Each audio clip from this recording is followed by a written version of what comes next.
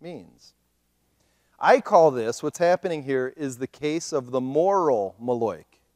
Not the physical Moloch, but the spiritual Moloch.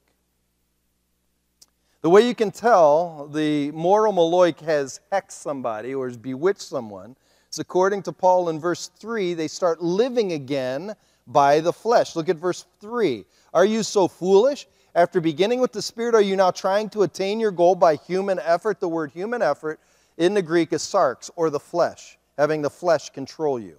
That's a sign the Moloch has you.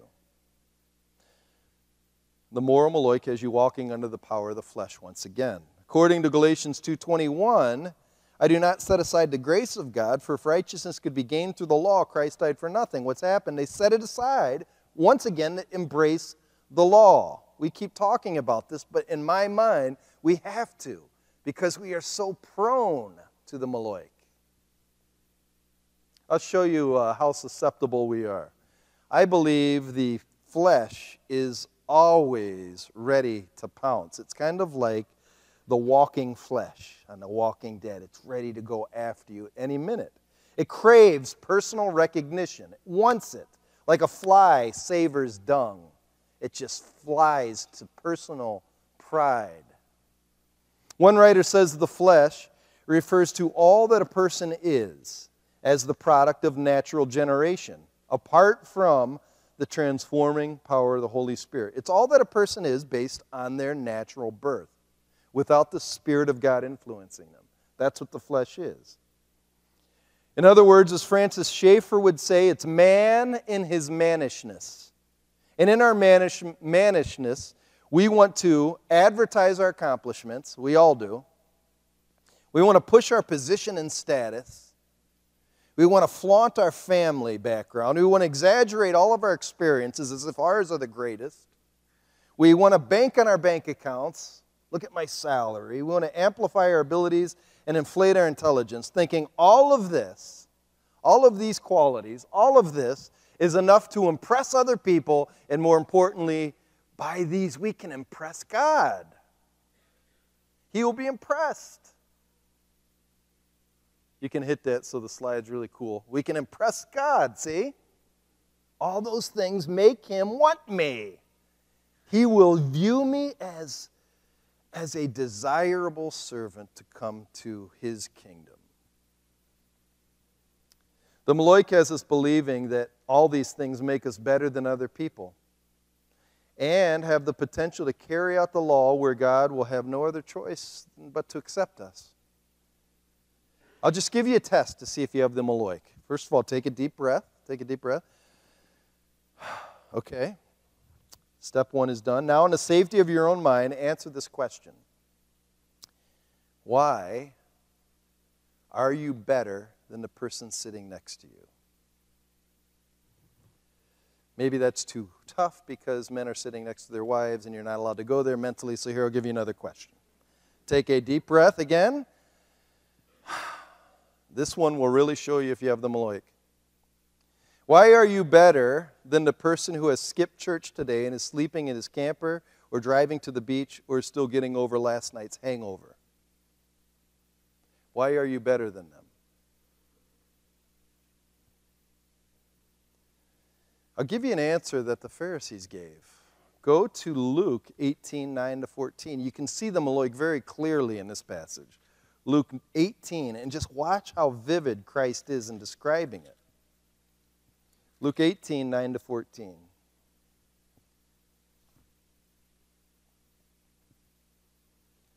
Should say, as a preamble, the parable of the Pharisee and the tax collector. But this isn't really a parable. It's probably a true story. Jesus was noticing the behavior of people. In verse 9, listen to how he begins it. To some who were confident of their own righteousness. That's the flesh. That's the Moloch. To those who were confident of their own righteousness and look down on everybody else. Look down on everybody else. Listen to what they say. Jesus told this parable. Two men went up to the temple to pray, one a Pharisee and the other a tax collector. The Pharisee stood up, so he vaunted himself up. And he prayed about himself. God, I thank you that I'm not like other men, robbers, evildoers, adulterers, or even like this tax collector. I fast twice a week, and I give a tenth of all that I get. See? He's talking about his accomplishments, his status, his money, and his ability. And he's looking down on everybody else. See that? But the tax collector stood at a distance. He would not even look up to heaven, but beat his breast, and he said, God, have mercy on me, a sinner. I tell you that this man, rather than the other, went home justified before God. And that's the point. That's what we're going to talk about, being justified, being made right in the eyes of God. That guy was. The other guy wasn't. Because the Mloik, this confidence in self, kept him from it. Let's go back to Galatians. My point today is you must defend yourself from this hideous curse. And to help you, Paul gives us 3 ways to ward off the Mloik. 3 ways. Like garlic to a vampire or light to a cave troll, these 3 charms, when properly understood and applied, will ward off the Mloik. Are you guys ready to learn the 3 ways to stop it? Okay, number 1. First of all, you need to understand a very vivid picture that was given to you. You got to understand it. Verse 1. Before your very eyes, Jesus Christ was clearly portrayed as crucified. I need to point out some things about the language of this verse. First of all, the phrase clearly portrayed in the Greek means prographo, which means to paste up a placard around town to announce news of how incredible this news is. I want everybody to know, so I put this placard, this poster board up. I want everybody who walks by to see it. That's what that means, clearly portrayed. Like our modern-day political signs, that's a placard. Or wartime information for bomb shelters. Paul says something was clearly posted up and was obvious to all of us, and it was clearly legible for us to read. What was it? Well, Jesus Christ, of course. He's lifted high and across the sea. But notice the language. It says, before your very eyes, Jesus Christ was clearly portrayed as crucified. That's the key part. Not just Jesus was on a cross, but that he was crucified. The word crucified is in the perfect tense, which means it is a past action. It is a past action that's been completed, and now we receive the results of that completed action. And it's not just Jesus hanging on the tree, but it's Paul's clear preaching about the crucifixion and the resurrection, meaning it's finished, he's been crucified, it's over. Let me try to get this across in a better way. This will probably help. Did you know that there has been a subtle sort of underground, that's the best way I could put it, disagreement between Roman Catholics and Protestants on how a crucifix or cross should look? I don't know if you've ever noticed it, but it's there. If you were to go into a Catholic church or look at the Pope's staff, which has the crucifix on the top, there you will find a cross still holding the body of Jesus. It will look like that. That is not merely an artistic preference. It is a purposeful statement of theology. In Roman Catholic doctrine, Jesus dies every time Mass is said at the altar. In mystical reality, Jesus dies again and again and again. That's why if you go to Roman Catholic Mass, Jesus is known as the perpetual sacrifice. You'll hear the priest utter those words from his mouth. He is still in the mind of the priest and the Catholic theologian. Most Catholics don't know this. But in those who are in the law of Catholic doctrine, Jesus is still dying on the cross. His body's still up there. Practically, what this means for the Christian is that every sin and bad action we make, Jesus has to die for it again. Just like the Old Testament sacrifices, they needed to bring another ox, another bull, another dove to be sacrificed. It never stops. It's never over. So to me, it's a subtle reminder that says you still have much to do. It's never done. Behave, or Jesus will have to suffer again for you. So honestly, this crucifix is shouting, it isn't finished. This will not ward off the Maloik. This might ward off a vampire, but it will not ward off a Maloik. It won't. It actually energizes the flesh. Because I got to do more. The guilt machine kicks into high gear again. Here's the Protestant cross. It's empty. And the reason is simple, as Galatians 3:1 says, Christ was, past tense, perfect tense, clearly portrayed as crucified. Listen to H.A. Ironside on Christ's death. If Christ has actually given himself for me, it is because it was impossible for me to do one thing to save myself. Because I could not fit myself for the presence of God. Because I could not cleanse my heart from sin. Because no work of righteousness of mine could fit me for a place with the Lord. He had to come from heaven and give himself for me on the cross. How then can I think of turning back to the ground of human merit as a means of securing salvation? Shall I go back to the law to complete the work he has done? Surely not. So don't you see? The picture of Jesus as crucified is clear as crystal. It's clear. Jesus did what my flesh could not do. He stared down into the mouth of God's wrath full force and withstood it, all of it, every last drop. So you don't have to. So quit trying. Don't buy the Maloik. Second thing to ward off the Maloik. Acknowledge his power. Listen to verses 2 through 5. I would like to learn just one thing from you. Did you receive the Spirit by observing the law, or by believing what you heard? This is really a powerful argument. You'll see in a second. Are you so foolish? After beginning with the Spirit, are you now trying to attain your goal by human effort? Have you suffered so much for nothing? If it really was for nothing, does God give you his Spirit and work miracles among you because you observe the law, or because you believe what you heard? So here's the point. The second way to ward off the Maloik is to ask the question, when and how did the Holy Spirit come? When and how did God, or the second person, come into my life? How did he come? By what means? For 2,000 years before Jesus came, the law never once brought the Spirit. Never once. Then, as promised by the Lord himself, after he ascended into heaven, the Spirit came down at Pentecost.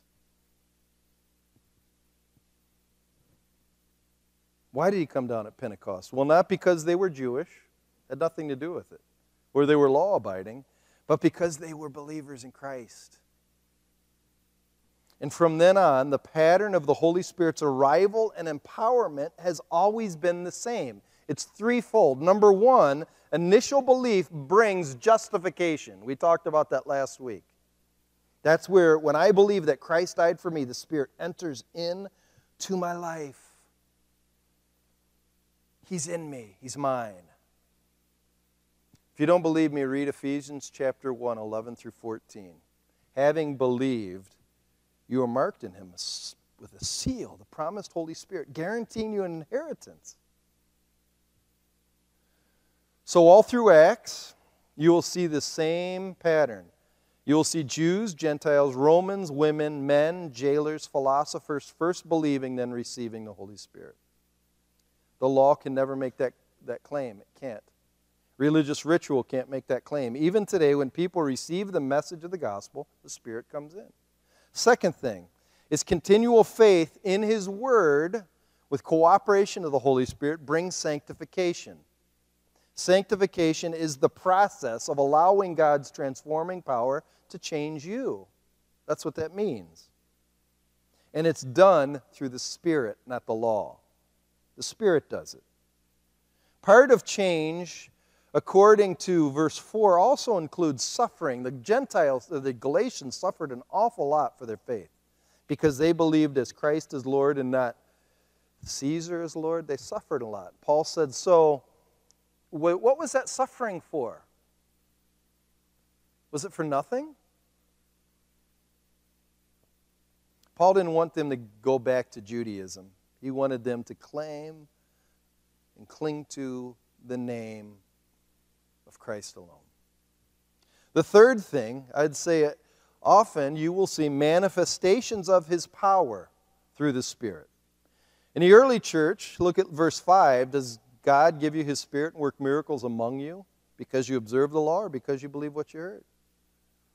This manifestation of his power in the early church, the dead were raised, the blind were given sight, the lame could walk, and it wasn't because of the law. It was because of the Spirit. It is still true. Miracles still happen. There are healings. And more than anything else, the greatest miracle is to see radical life transformation. It's overwhelming. I have seen drunks become sober, sex addicts become self-controlled, hostile marriages finding peace, depressed people actually find joy again. This is not, and I repeat, and you need to understand this is not the byproduct of the law. It is not. But only of the regenerative power of God through the Holy Spirit.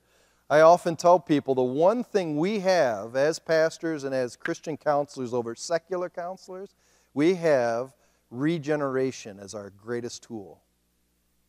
You can give people new habits to form, but we can, through faith, offer people the Holy Spirit who can literally take somebody and change them.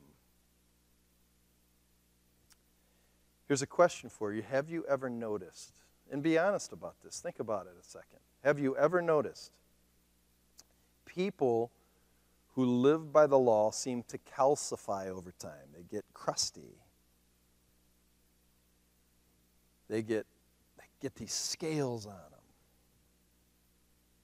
People who live by set standards, laws, and traditions are the ones you will find to be the most easily offended, hypercritical, superior,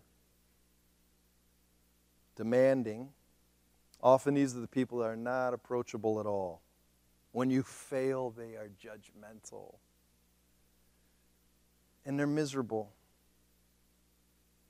But those who live off grace seem quick to forgive. They show mercy, and they laugh. They can laugh. Not so the Pharisee, rotten, robbers, evildoers, adulterers, tax collectors. I'm glad I'm not like them. The third way we can ward off the Moloch, and I like this one. This is really cool. The third way, if you really want to ward off the Moloch, is to go back to the first precedent case where it was involved. You need to review precedent law, biblical case law. That was first established in God's court because this first case law shows us very evidentially what saves. It's very obvious. In common law legal systems, a precedent is a legal case establishing a principle or rule that a court adopts when deciding later cases with similar issues or facts based on prior trial results. That's what a precedent case is. Something happened in the past, the judge ruled on it, then you can use that past case as something that's happening today that has similar situations around it. That's what case law is. What is our case law? Well, it's about a guy by the name of Abraham. Father Abraham had many sons. You know this guy. Here's the case. Occupation of Abraham, he was a rich landowner, and he's from the city of Ur. And we learn about him in verse 6 through 8. Listen to what it says.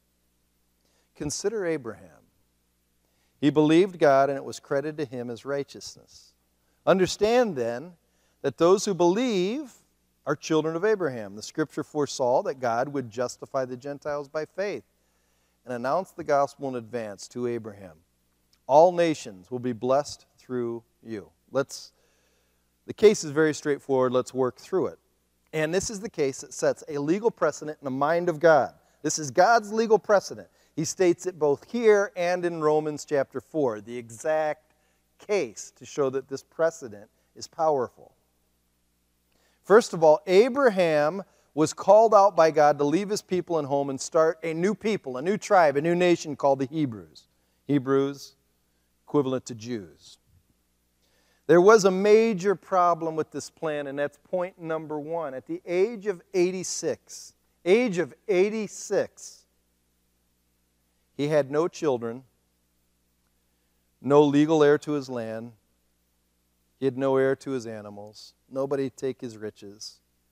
And so how do you start a new nation with no heir? How? That's a problem. That's a real problem. So as you see, Abraham is in, that's a bad situation. 86 and your wife's just as old, you're in bad trouble. I'll just say you are. Well, here's the second part. God heard and saw his problem. So he came to Abraham and promised him a son and a progeny as many as the stars in the sky. He gave him a promise. So that is, Kay, you can read that in Genesis 15, 4-5. God saw, he knew Abraham's heart, and he said, don't worry, buddy. You'll have more than enough kids. You'll be just fine. This brings up another problem. Hadn't God forgot about his wife who was already past menopause? She was old, crusty, and just as dusty as Abraham. She couldn't have any more kids. She was well past childbearing years. That's what it says in Genesis 18, 11-12. Her womb dried up. She hears that she's going to have a kid, so she starts laughing. I don't know if she's laughed out of joy or just sheer disbelief. Come on. I'm going to have a child. This is nuts. It's crazy. This lady's old. Well, when Abraham heard this for the first time, that he was going to have a child, he believed God. And that is the key point. That's the kicker. Genesis 15:5. He believed. And then it says, at this moment, God transferred to Abraham his righteous standing. He stamped on Abraham his seal of approval, and from that time on, God considered Abraham 100% good in his book. He was righteous. He received and he took on God's righteous standing, righteous approval. He was satisfied with Abraham. That's the point of this precedent case. Now for the focal point of the argument, and it doesn't end there because this is where it gets very interesting. At the age of 99,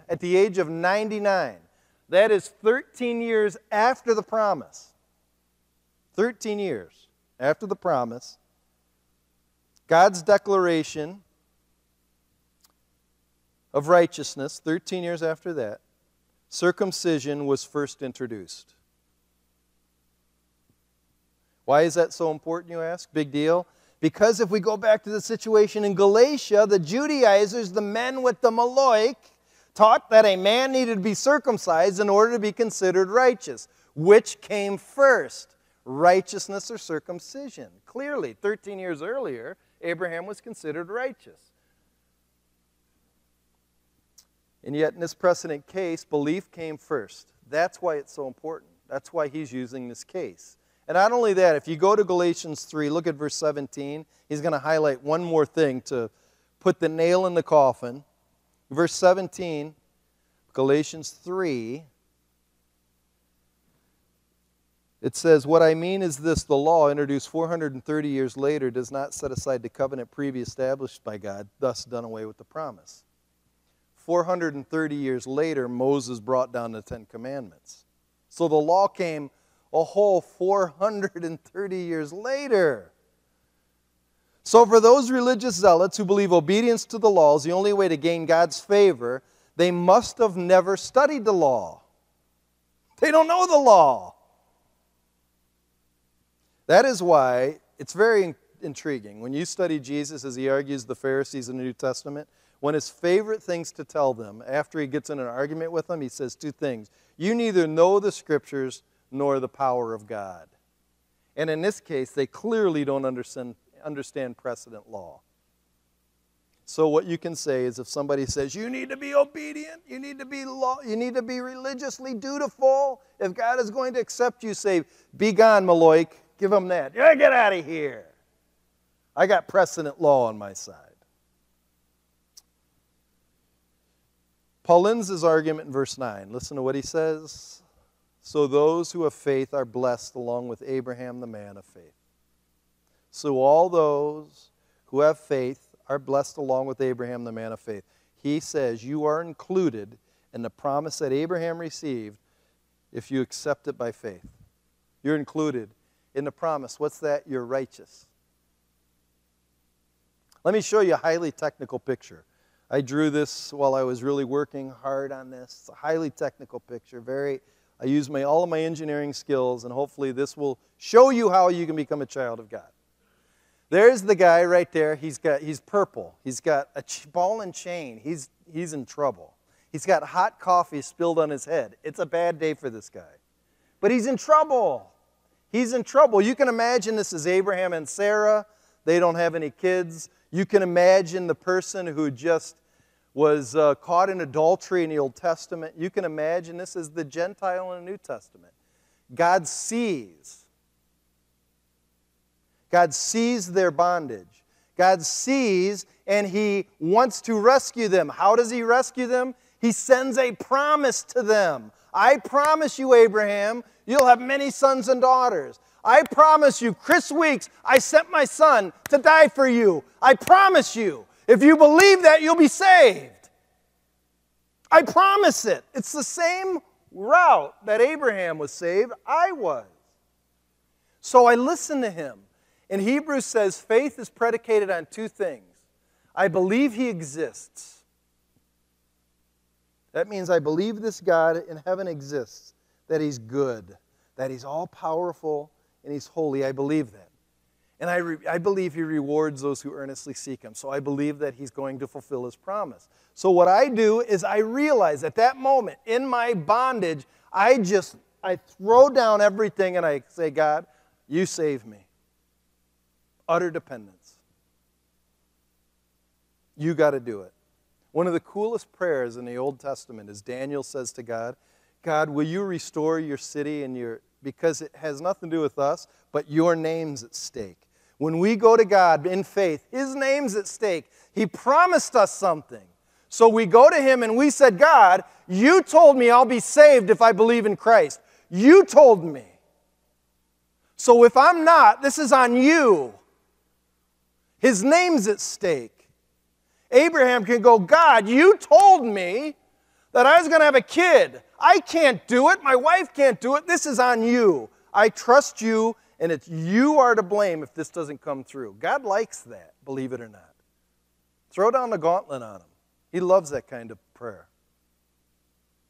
So then what happens is God responds to our faith with grace. We are set free, and we are no longer purple. We are white. And no more coffee on the head. It's great. Highly technical, but it should speak to you. I have a confession to make. As a kid, I was very, very superstitious. I never really knew much about the Maloik, but I was very superstitious, especially when it came to playing baseball. I loved baseball. I had to always wear the same socks, same t-shirt. I had the same routine. Here's my routine. And Mike, you'll like this routine. My game was usually at about 6 o'clock, but at 4 o'clock, Lost in Space would come on Channel 43 in Cleveland, Ohio. Danger, Will Robinson. Danger, danger. I had to watch that show. Then I'd make hot dogs in a boiled pan of water, and I would have chicken noodle soup on the side. Then I would arrive an hour early before the game because I really believe this system brought me good luck. But what was most obsessive about me was weather. I was paranoid about the weather. I believed if we had too many sunny days in a row, a storm was going to come right at game time at 6 o'clock. So I used to stand on the railroad tracks hours before the game just watching the sky. I was obsessed. In my pea-sized brain, I believed that God would not allow me good until I paid Him off with some bad. I treated religion the same way. If I didn't go to church, I knew something bad was going to happen to me. So instead of going to church out of love for Christ, I went to ward off God's disfavor. I did that for 23 years. Even if I sat through it with a grumpy face or snoozing through the message, if I did the liturgy, I paid God off for another week. But if I missed, oh boy, something was going to happen bad. The Maloik of God was bearing down on me, and I felt it. One time when I was sick and I couldn't attend church, I asked my dad to sneak me a communion wafer home just to be on the safe side, and he did. Came in kind of like he had some, hey, Chris, I got some for you. Communion. But I took it, I'm like, all right, hopefully God won't be upset. And then a few weeks after I gave my life to Christ, I was reading a book up in my bedroom, and a writer was commenting on this verse, Colossians 2:13. Here's what it says. When you were dead in your sins and the uncircumcision of your sinful nature, God made you alive with Christ. He forgave us all our sins. The commentator said all included our past sins, our present sins, and in drum roll, all of our future sins as well. That means, he writes, God is forever pleased with me. I ran down, I said, Dad, did you know this? That when I believe in Jesus, all my future sins they're paid for? He goes, yeah, I knew that. Then why didn't you tell me? Why didn't somebody tell me? I was superstitiously enchained. Every time I sinned, I had to go to church. I'm in trouble if I don't. What if I died not going to church and receiving communion? I was superstitious, I tell you. But that verse, what it did for me, it stopped me from worrying about the evil lie of God ever again. The Maloik was stopped. It was stopped. And it was only by grace. Never forget this, that grace is the only thing that can completely overcome ignorance and superstition. That's it. Because it's very powerful. The Maloik is very powerful. People will persuade you don't do enough. You're not serious enough. But when I know when that cross is empty, it's done.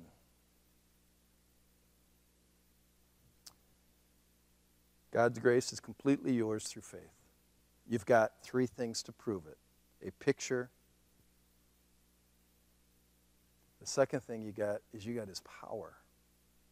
Third thing is you have a precedent case to argue it. So I know some of you have one more question. So oftentimes you'll see Pastor Ken walking around here with a grimace on, thinking he's giving you the Maloik. He's just got a stigmatism, so don't worry about it. Let's pray. Father, we thank you for the Bible. It means so much to us. In Christ's name, amen.